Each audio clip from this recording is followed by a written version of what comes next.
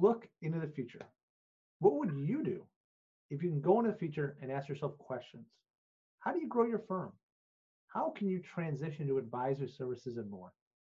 Luckily, we can just ask Paul, the time traveler himself, and learn the knowledge we need at our firms to evolve into advisory services and become the most relevant advisor to our clients. And we're lucky because Paul brings three amazing things with him.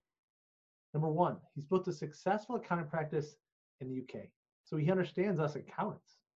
In fact, he built his firm into an advisory powerhouse, which sold for over $45 million in 2001. Number two, he's taken a business public, building it to a market value in excess of $400 million. So he understands what business owners need and value, and we as accountants need to provide to them. And finally, as I said, third, we don't need to invent time travel. We can just ask Paul and learn from the transition he made 20 years ago in the United Kingdom into providing business advisory services, as that trend is definitely here today in the United States. Firms of all sizes are struggling with that. How do we get into advisory services? As always, I'm Garrett Wagner, your entrepreneurial CPA channel host, and I'm excited to be joined in a new year once again by Paul Latham, Pay and Rock Solutions. So Paul, I thought we could kind of pause here and talk about, as we talk about looking to the future, it's 2020, and really think about what is the next decade of advisory services looking in the United States, because as we talk offline, there's a change and a transition happening. Some firms are aware of it, some firms aren't, but one thing's very clear, 100%, firms have to make this pivot to advisory services, not a little pivot, but they've got to change what they do. So I'd love to hear from you and your insight into the future. What does that change look like, and what do firms need to do to start getting ready? Hi, Gareth. Happy New Year and Happy New Decade, in fact. Yeah, I mean, it's obviously a big question. You see, I actually think we need to just go a little bit further back in that you talked in your introduction about me being a time traveler. And one of the great things about being a time traveler is you have a little bit of perspective on time. And I heard you say in that introduction, you know, people are realizing they need to make the change.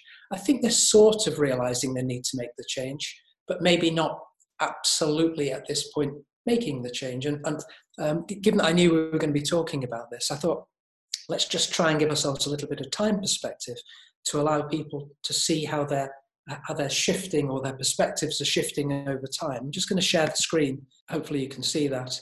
I think accountants are facing a choice. And basically, I think it's the same choice in 2020 as it actually was, you know, a few days ago in 2019. And basically, their choice is, are they going to stick to the traditional compliance model? And we sort of know what that means. It means working harder. It means working faster, working for less money. In other words, having price pressure and having to do more for the money.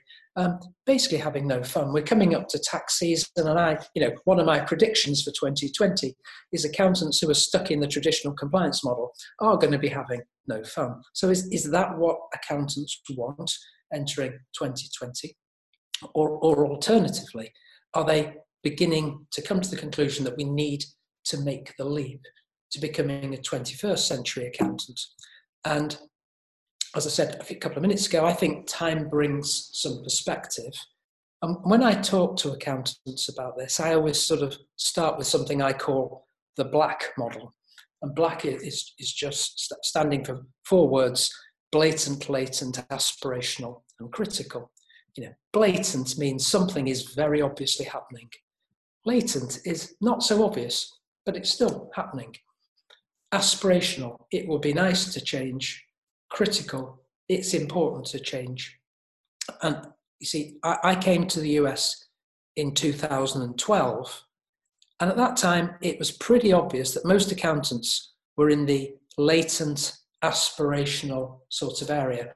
When I talked to them about the sort of stuff that we talk about on this podcast, Gareth, pretty much the universal comment was, this is all really interesting stuff, but I'm not sure it's for me. Obviously, I'm summarizing the general comment there, but that's pretty much where most people were. Most accountants were there in 2012.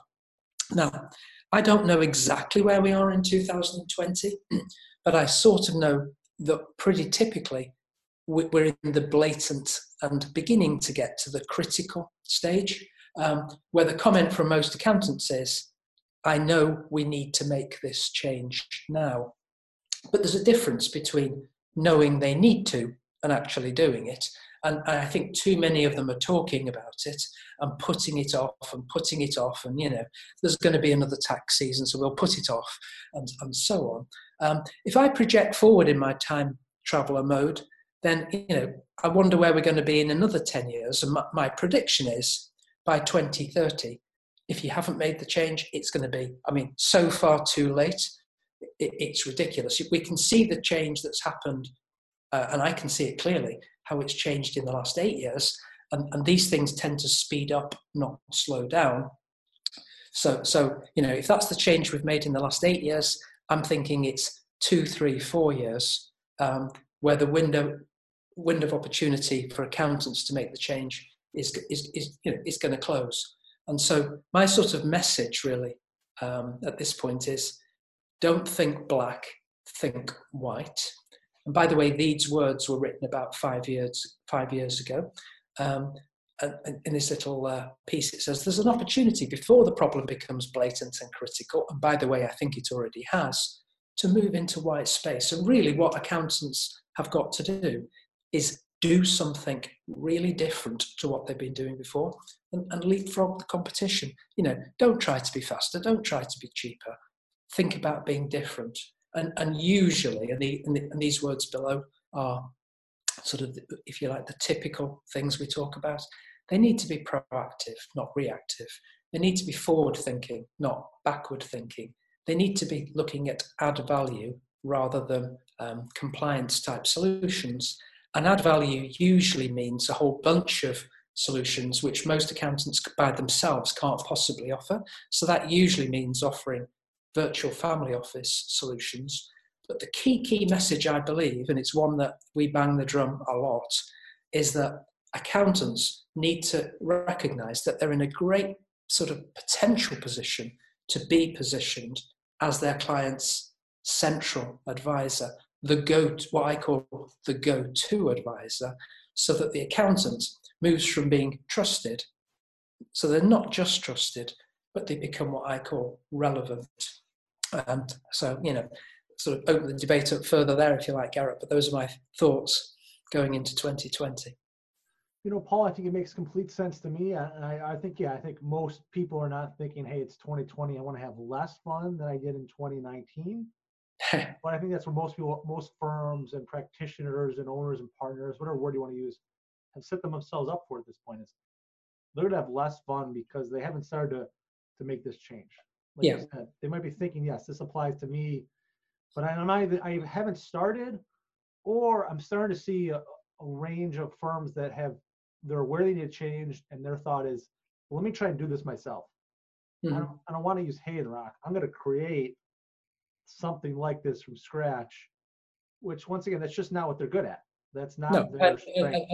And to quote a friend of mine, I think the expression that comes immediately to mind is, well, if that's the way you want to try and do it, stay lucky, because the amount of time and effort you have got to put into that is unbelievable. I mean, I did it myself. It was back in the 1990s. It took us years. You have not got years. You really have not got the time. And that, I think the biggest problem, actually, when people are making the change is not that they don't recognize they need to help from somebody else, because I think on the whole they do. I think they're so stuck in their existing model. On the whole, the accountants I talk to, their compliance fees represent 80 to 90% plus of their total revenue. So it's, how do we do this? How do we make the change, but still pay the bills? And we have a way of doing this. It's we call it a transition plan, where you have to make a gradual transition. You can't do this overnight. You can't do this on 1st of January 2020. I'm suddenly going to do this. You've got to make a transition in such a way that it makes financial and economic sense to your practice. And that isn't something that's easy to do without a bit of help. No, and it's really like thinking about, you could not pay for tax software and save a bunch of money and create tax software yourself, but no one's going to do that. No. And it's really the same idea here. You shouldn't try and create business advisory solutions and software and programs yourself, because it's just anything else. It's not going to come out right. It's going to be way too much time, way too much energy. Focus on being, to tie it back to your other point, the relevant advisor to your clients. And being the relevant advisor to your clients most likely means that you are not creating a brand new service offering. You're not creating advisory service packages and things. No. So Paul, what does it mean to be, we talk about this a lot, a relevant advisor to your clients? Yeah, I mean, ultimately, I mean, I have a real simple sort of litmus test, which is, see, the accountant is usually positioned as the tax advisor to their client, or the tax person for their client. So obviously, if the client has a tax problem, they're going to phone the accountant up. But my definition of being a relevant and central advisor is, if that client has any problem in their life, especially their financial life, their business life, their wealth life, or anything in that sort of genre, who do they call? And whoever that person is that they call is their go-to advisor. And if that person is not you, you're not their most relevant advisor. Every client has got one most relevant advisor, the person they call. And if it's not you, you're not relevant.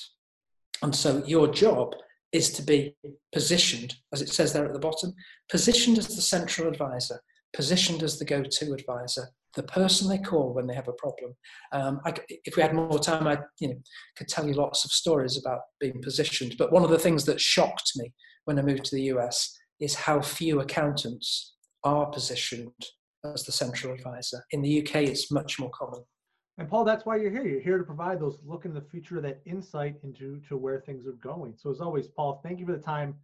Thank you for sharing that look into the future of advisory services here in the United States. And really thinking about, for you, are you that relevant advisor to your clients? As Paul said, that's what your goal. That's what you want to become, the relevant advisor to your clients. And speaking of the future, it's time to find out how ready you are for the future. Sign up to the link below, take your free biz survey, and find out how ready you are for the future and all the things we just talked about.